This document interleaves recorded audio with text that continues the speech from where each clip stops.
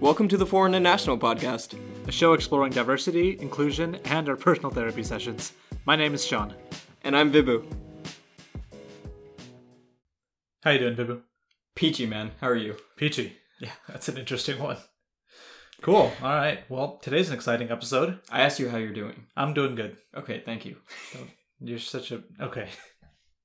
All right. As I was saying, today's an exciting episode because we have our high school friend and current friend as well, Emily Catan, as a guest. Emily and I and Vibhu obviously all went to high school together, after which she's had a pretty interesting career work-wise and geographically, which I'll ask her to give a bit of a background. Emily, how you doing? And tell us about yourself. Hey, I am well, and I'm coming to you from the future. I am in Dublin, Ireland, for all the listeners out there. But I'm doing well. Did you ask me to explain my background already, or? Yeah, we'd love you to talk a little bit about your background. We've talked a few times, all of us, before, and you've given us the context that you are racially Chinese, but ethnically you're Irish. Expand on that a little bit. Give a little bit more context behind that. Yeah, perfect. So firstly, I have to say thanks for having me on. I am excited, nervous. This is my first time doing a podcast. This is probably the coolest thing I've done recently. But yes, I am Emily. I am 25. I am from the Bay Area and now living in Dublin, Ireland. I am Asian American, but I was adopted as a baby at 6 months. My mom is Irish and my dad's American, so I somewhere fall in between being American, Irish, and Asian at the same time. And yeah, I'm working in Dublin here at a tech company, and I've been here for almost 2 years, which most of it's been spent in lockdown, which is crazy. Feeling like I went abroad for my young 20s to travel and have mostly traveled in my 5-kilometer radius right now. But yeah, that's a little bit more about me. Yeah, if this is the most exciting thing you've done recently, then I don't know what to tell you. We really are in a quarantine pandemic situation. This is proof for all of our listeners that we really are in a complete lockdown. So, so real quick, I'm curious. What is the pandemic isolation situation in Ireland right now? So right now we are in a level 5 lockdown, which is like the worst it can be, pretty much. But we also kind of change the rules every month, I feel like. But basically, it's a 5-kilometer radius. That's slow. Essential retail only. Takeaway coffee, takeaway food. But then, like, the Garda stop people. Garda is police here, basically same thing. There's checkpoints, and then they just kind of ask you where you're going or where you're coming, and they wave you through. There's not really a process to check if that's legit or not. But then they're finding cyclists, so it's kind of like a little bit inconsistent, but yeah, I am doing my best to stay sane, stay in my 5K, do what's right, wear my mask in the shop. But somehow cases are going down, but not enough. So we're in it for a little bit longer, I think. Yeah, I'd say we're also in level 5. So Texas just lifted their mask mandate and opened up completely. So I'd say we're pretty neck and neck there. Yeah. If anything, America is even stricter than Ireland right now. It's the best country in the world. So what are you gonna do? Actually, it's really interesting to me that your police is actually stopping people and asking them where they're going. Because technically we also have a radius. I don't know if you've noticed that. I don't know. There are billboards on the freeways, the digital billboards that say don't go any farther than like 50 miles or something from your house. I've seen the ones that say like stop the spread, wear a mask, which I already think people will find oppressive. So I can't imagine seeing, like someone who already, the whole like, oh, I hate the government, seeing a sign that says stay within X miles. Yeah, at least in the Bay Area, they have kind of a radius, but nobody's checking, right? Like everybody's driving. So it's really interesting in Ireland, they're taking that radius super seriously. Yeah. Anyway, that was a bit of a tangent. Cool. All right. Well, we're going to move on to the interesting part of our conversation. So yeah, you described yourself as, racially Chinese and ethnically Irish. How's that breakdown on your family and parents' side? Like what part of you feels Chinese, what part of you feels Irish? And I guess I want to ask you some questions based on it, but I want to kind of understand and maybe give our listeners some context to what that actually means to you. Yeah, so I suppose for me, if you break it down, I feel physically the most part of me feels like the Asian side, the Chinese side, because that's what I represent on the outside. But really, culturally and inside, I feel very Irish, but especially now because I live here, but very American too. I mean, I grew up in the Bay Area, but I would say a lot of my roots in terms of my mom kept a lot of traditions that she would have had growing up. So I did Irish dancing since like age 5. I played field hockey, which is a really common sport here. My mom's circles of friends in the Bay Area, a lot of them are Irish. And so growing up, I really did feel Irish. You know, I would describe myself as half. And I guess almost naively younger, I didn't necessarily think other people would view me differently because I felt Irish and American on the inside. But I guess to your point, I'm mostly reminded of my Asianness externally by other people, which is an interesting phenomenon. And sometimes I have this outer body experience where I almost forget and I'm like looking at myself and I'm like, oh yes, I'm Asian. And that happens a lot in the community. It's a weird one. I'll give you an example though. So when I was living in the Midwest for a while, which we can talk about later, but I was going to the doctor and I had to give them my driver's license. I don't know why. I feel like that's not a normal thing. But anyway, she asked for my driver's license to look at my details, take my name down probably. And my middle name is Chinese, which my parents kept from, I suppose, my birth certificate in China when they adopted me. And the woman asked me, oh, so you were born in China. You have amazing English. And I kind of was taken aback because to me, I'm like, well, why would I not have good English? Like, I'm American, I grew up here.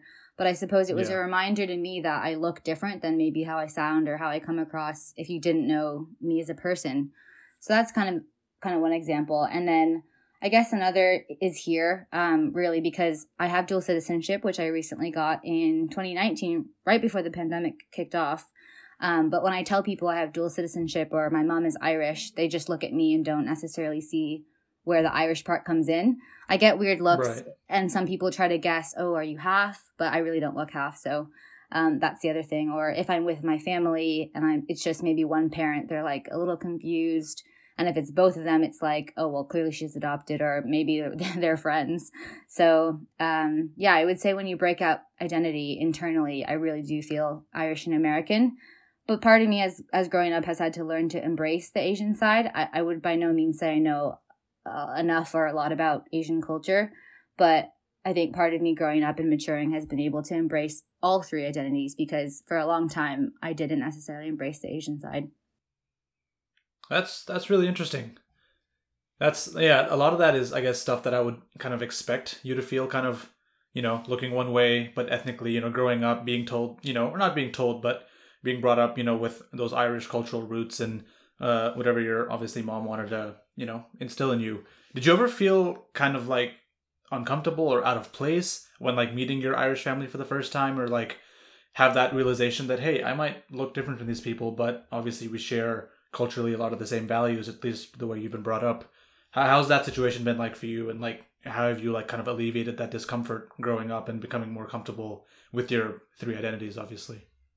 Yeah, so, I mean, growing up, it was never really told to me that I was adopted. I don't ever remember a discussion where my parents sat me down and were like, we weren't, your real biological parents, like, you didn't come from us. I never had that moment.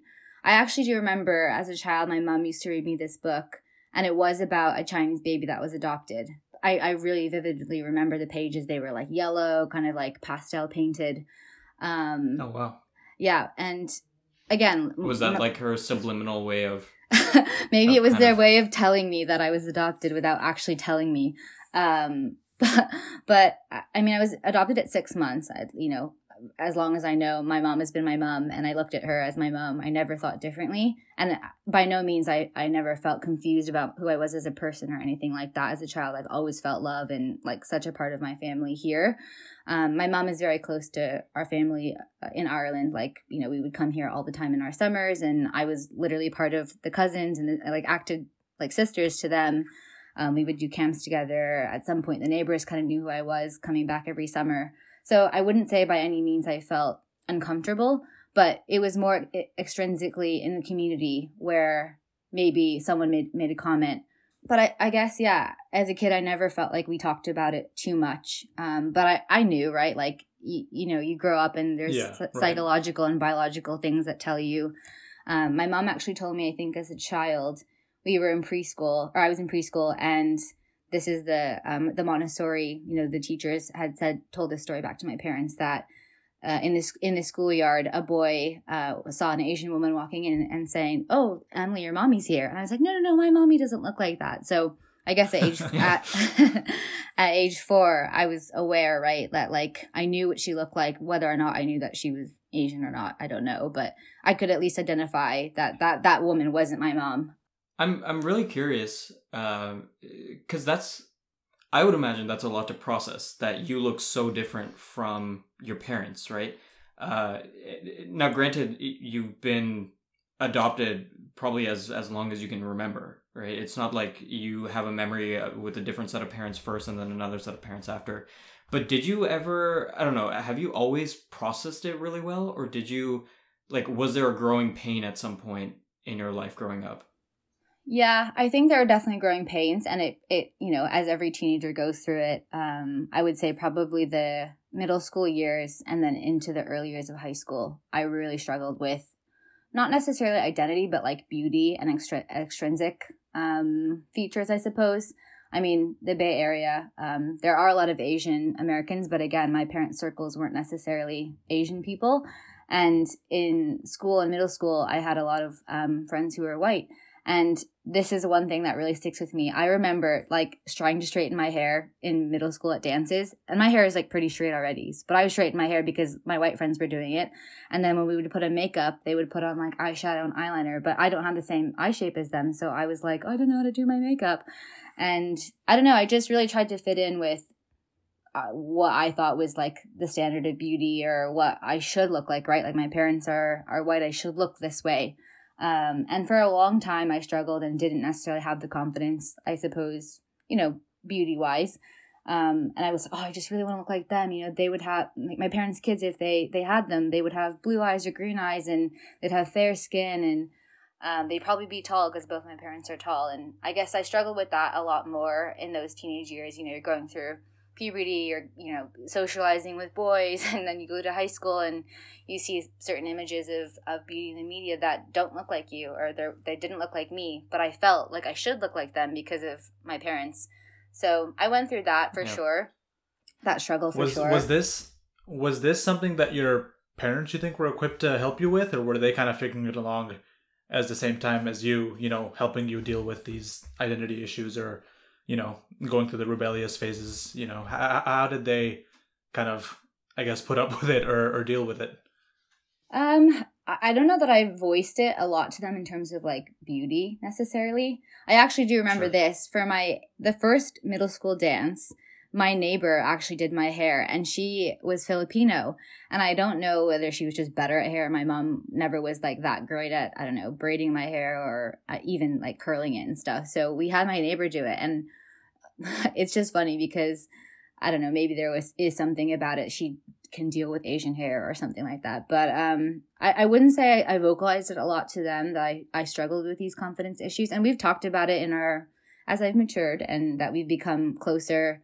You know, when you grow older, you see your parents also as friends sometimes. And I feel like as I've gone older and even moved away, like I've been able to relay that back to them of, wow, I feel like I sucked and I was like really mean to you because I was angry or confused and I was like struggling through some of these identity things. I vividly remember, and not getting in fights with my parents, but you know, if I was upset, I vividly remember saying once, like, you shouldn't have adopted me if you didn't want to deal with my problems. So that was a really mean. It was really mean. Yeah, really, really mean. Yeah, I can really. I've said some mean things to my parents in the heat of the moment in like middle school and high school. But yeah, I guess it's good that they understand that you were struggling with some of this stuff. Yeah, and I think, like, again, we've reconciled that. And my mom was like, you weren't really that bad as a teenager. And I was like, oh, I felt bad, though. What's interesting to me is that a lot of the clashes that you felt, a lot of the desires to fit in, adopt, like, wish you had blue eyes, blonde hair, straighten your hair, it felt more inspired by looking at your friends than looking at your family. Is that right? Do I have a good handle on that? In a way, yes. Like, obviously my friend group was very influential to me growing up in those years, those formative years as a teenager. But truly, like, my family are incredible here. We are, like I said, my grandmother had 3 daughters, so that's my mom and her 2 sisters, and then it's me, and then there's 6 other cousins that were all women. So they're very, very strong influences on my life. And I came here so much in the summer. Like, we were, a big family, and I always really wanted to move here when I was a kid. I was like, I just want siblings. I want friends, girlfriends around me and my family. And so, again, maybe because, they shared the same love for me as they would have if I looked like them. It didn't matter to us. And I don't think, again, it was ever discussed in our family that it was pointed out at all by, like, anyone in the family. It was just known, like, Emily's home from America. She's our American cousin. But I was very, very influenced by, I think, the female cousins and the side that connects us here in Ireland, equally as much as my friends at home. I think it's really commendable that it doesn't sound like your parents ever made you feel uncomfortable growing up or made you feel kind of like out of place growing up. It almost feels like it was like, okay, so you just so happen to not look like us. It almost feels casual, your relationship with them. And so I want to segue that into a question that I wanted to ask you, which is that a lot of familial relations or feelings around family are often heard being tied to, these are my family members. I came from my parents. I'm related to my brother or my sister by blood. Yeah, like the blood relation thing. Right, blood relation is. I've heard it be a cornerstone of a lot of familial relationships, but in a literal sense, that's something that doesn't necessarily apply to you. So I almost feel like you would have a purer take, or maybe even a different take on what do you think makes a family, right? Or how have you thought about this before?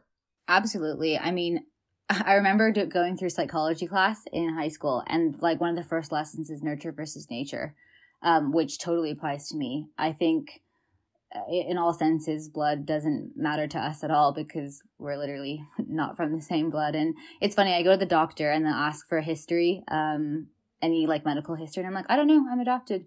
And then they just kind of skip past the question. They're like, well, we can't do anything about it anyway. But it's a funny one.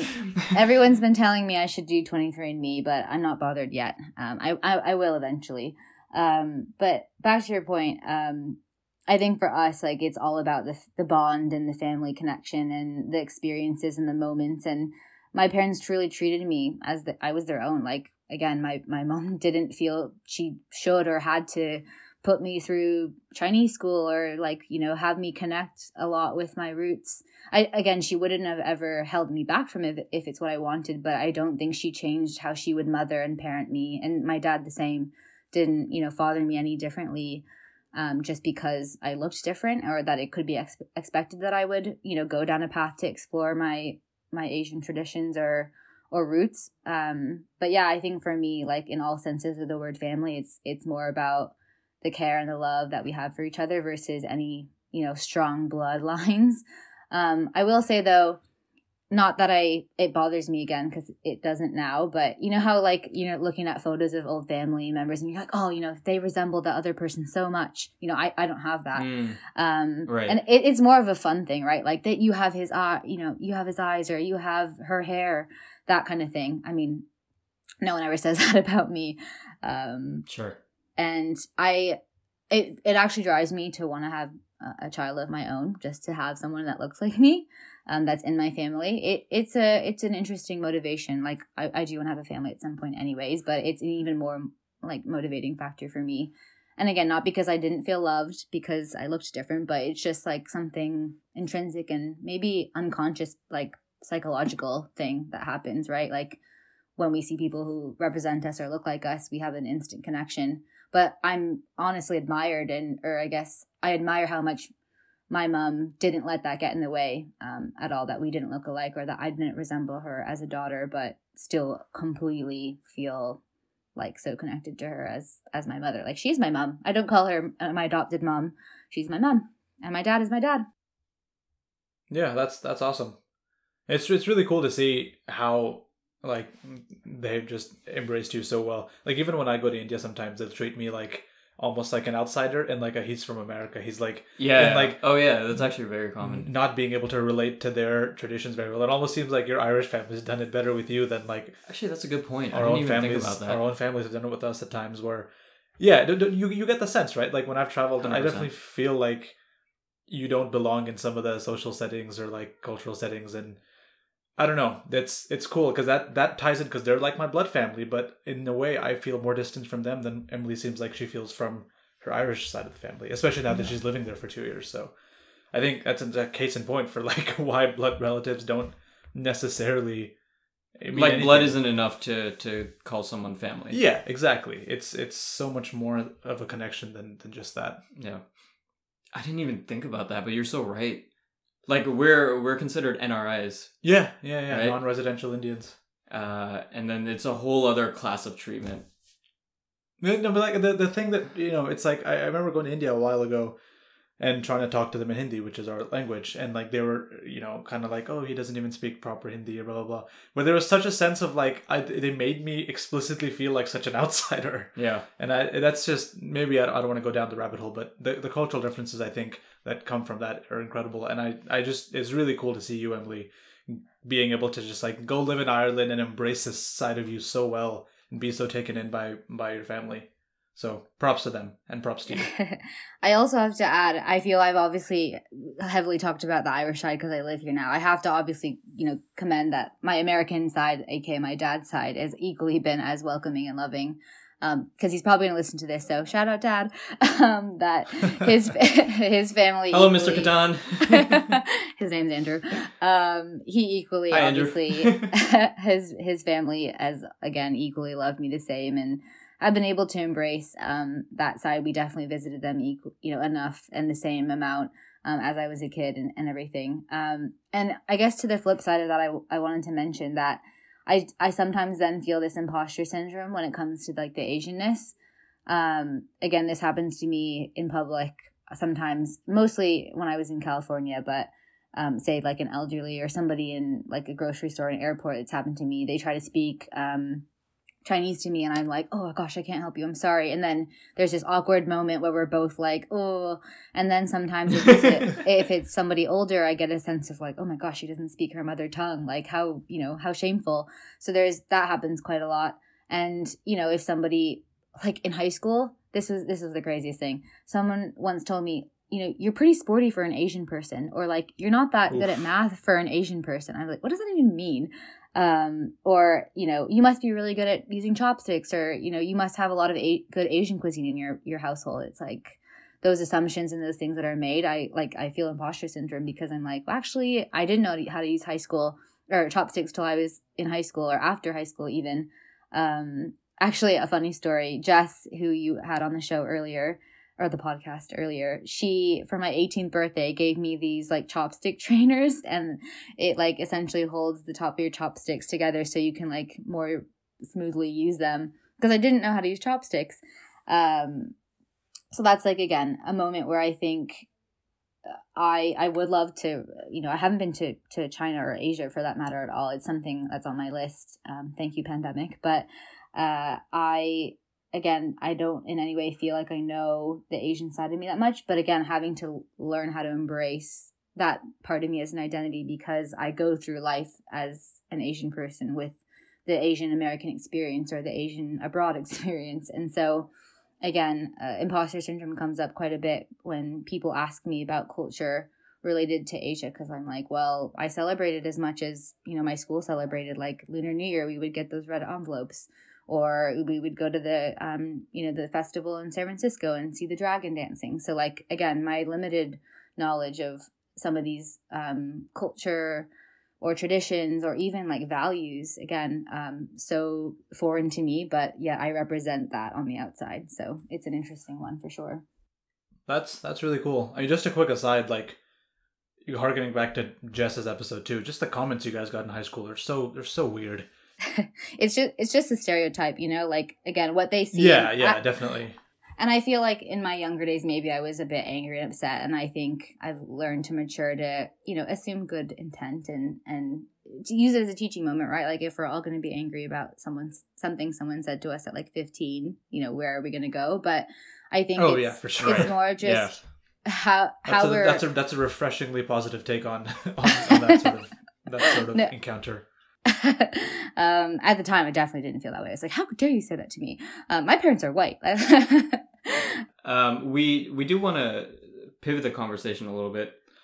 Yeah, so you touched on this not very slightly, but you touched on this a little bit in your last answer. But do you partake in Chinese culture, or like how big is that in your life growing up, or how big has it become, or has there been ways in which you try to now embrace the Chinese American in you in ways that you didn't think you would growing up? Like, what's that kind of identity / transformation transition been like for you? I think it mostly is kind of started, I guess, in college, where there were a lot more, I guess, Asian Americans around, or people that I felt like I could have mature conversations with or talk about some of these things with, of like experiences that they were going through or stereotypes that they faced, or just their experiences, really. Like, and again, coming into the working world, I think my passion for it or interest in it to learn more has developed, as maybe I haven't seen a lot of women or that look like me in my role or in my company or in my workplace or in my day to day. And for sure in Ireland, there are not a lot of Asian people that at least I encounter mostly on the day to day, and especially during the pandemic. So I think it's really evolved maybe later in my life. Again, in those high school days, I really shied away from the Asian side of me. And again, I used my adoption story and the fact that I'd grown up culturally like the majority as a crutch. I always justified. And it's funny, my roommate here, we were just talking about this. She was like, the first thing you said to me, like one of the first few things you said when you introduced yourself was like, I'm Emily. I'm, my parents are Irish, or my mom's Irish, and I'm adopted. Like, that was something I used to introduce myself because I wanted it to be known, Straight from the get-go. Like, you wanted to clear the air, any judgment. Yeah, right. Like use it as a way to like not prove myself, but explain something. And I definitely do it here too in person when I'm with family. Like, it's sometimes just easier to get it out of the room because people are confused if they see me. This happens a lot. My cousin actually and I work at the same company, and so when we were in the office and we were together, and it would come up that we're first cousins, the looks that we would get was like back and forth so clearly, and then it's almost like, should we spell people it out? Just like visible confusion in their faces. Yeah. One thing I've been amused by is just like you gave the example a few minutes ago of somebody being confused when you say you're Irish, like an Irish person being confused when you also say you're Irish, and they're just trying to reconcile, like, are you half? What's going on here? I've been amused by imagining like somebody's expression when they're figuring that out.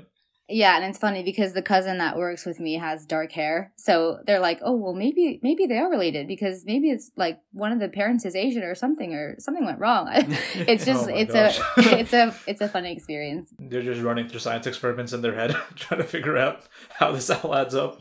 Yeah, we again, I usually will just go straight forward and say it because I'm like, let's just get the elephant out of the room. But I think I'm digressing a bit. But yeah, I think as I've matured and grown older, my interest and my passion and my, like, I guess even activism around the subject has been a lot more vibrant because of the experiences and the worldview I have, and have come, in a place where there aren't a lot of people that look like me, being able to champion both, like, the Asian American side and but on the inside I'm Irish. So it's definitely an interesting one. One thing that struck me when we talked together was that even though you don't necessarily partake in Chinese culture, the idea of people looking like you, being around you, is really important to you. And that drove you. I think at one point you told me that when you were in Minnesota working for your company, you started an Asian ERG there that you led for some time. Walk us through that. Yeah, I think the stats there were like 1% of the community was Asian, and I was really heavily involved with our BlackSat employee resource group, just by nature of it, had quite a lot of diverse backgrounds and interesting people in the group. And they did a lot of social events to get newcomers to the community involved. And I just was really drawn to it. And I got involved as in the marketing and communication space, like kind of helping with events. And at the time there was no Asian group, but there were so many, there were a lot of Asian people in the company that, I hadn't met, but only through the Blacksat group. And someone said to me, like, why don't you start your own ERG for for Asians? And I was like, oh, is that a thing? Can I do that? I didn't know what to do. And I stayed on the board for quite a bit longer at the Blacksat group. And I actually went to the conference that they had put on that year. And again, I was in a sea of pretty much all Black people and was the only one that was Asian. And I didn't think of it differently because I felt so welcomed in that community too. And someone actually said it to me, like, that's so cool that you're here. And I was like, well, what do you mean? Like, we're all here. It's all cool that we're all, fighting the fight. And they were like, yeah, well, you're the only Asian person here. I was like, oh, I didn't think of that. Again, always constantly reminded of how I look by other people. But yeah, essentially there was no initiative for the Asian at group. And I just took a bold move and was like, how do I get a chapter initiated? Kind of went through the process, connected with like the headquarters version of the chapter and essentially started it. But like I mentioned before, imposter syndrome, because here I am culturally not really celebrating a lot of Asian traditions, but like leading this group to bring together Asian backgrounds. So it was definitely a learning moment for me, right? Like when I would introduce myself as the leader, I just told them I'm from the Bay Area in California. And actually I grew up with, an Irish mom and an American dad, and was learning so much from them about different foods, different religions, different languages, different like areas of the world, doing potlucks. It's a cool education. Yeah, like doing meet and greets. And obviously in that process, then became really a champion for it. But again, I was like, do I deserve this leadership position? I mean, I was just here with an energy to connect people and make people feel like they belonged and, try to start something new and teach the community. And if you look hard, I think in any community, you can always find people to connect with, which is what I learned the most in that situation is, extrinsically in the community, I never thought there were that many Asian people, but there were when we looked hard enough. Sure. And, And yeah, I think it just goes back to, again, as I'm getting older and learning more and traveling and like seeing new places, I want to embrace that side more, learn more, and also try to have a balance of all three: American, Asian, Irish.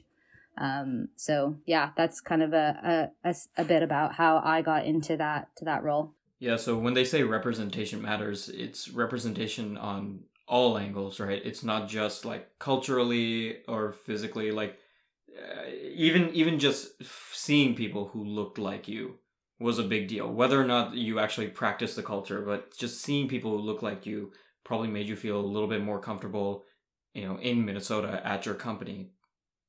I had a quick question, and this is just like a small note you made where someone was like, you're the only Asian person here, and you were like, oh yeah, I guess I am. Did you ever like almost forget that maybe people would look at you and think you're Asian, where like you're in Ireland or something, and like you've gone a few weeks, and then someone's like, oh, by the way, you're Asian, and you're like, no, I'm not, and then you have to be like, oh no, wait, no, yeah, I am technically. Like, I don't know if that question even makes sense, but it's like, does it go so far in your mind that it doesn't come up that, that you feel Asian sometimes? Oh, that happens to me a lot. Like, as I said, I have these outer body experiences sometimes where I'm like, oh, that's what I look like when I look in the mirror. And not that you like forget what you look like, but again, I'm out in the community. I don't see that I look different until I'm reminded of it sometimes. Yeah. That's really interesting. Well, hey, thank you so much for coming on. Thank you so much for explaining your worldview and your experiences and giving us an insight into what it's like to be you. This was a really fun conversation. I think there's a lot of stuff that people wouldn't expect from someone with, I guess, the background that Emily has, or just like hasn't thought about it. But yeah, this was that there are other people out there that probably have a similar experience like you. That's really cool. Thank you for having me on, guys. Like, amazing. I cannot wait to keep watching and listening. And I'm your number one fan. And please remember me when you guys are super famous. Yeah, right. As if that's going to happen anytime soon. But we will. In the meantime, to all of our listeners, be sure to follow us on Instagram at Foreign and National, spelled NATL. And if you have any questions or comments, feel free to email us at podcast@foreignandnational, spelled out that time, .com. Thanks. Cheers. Cheers.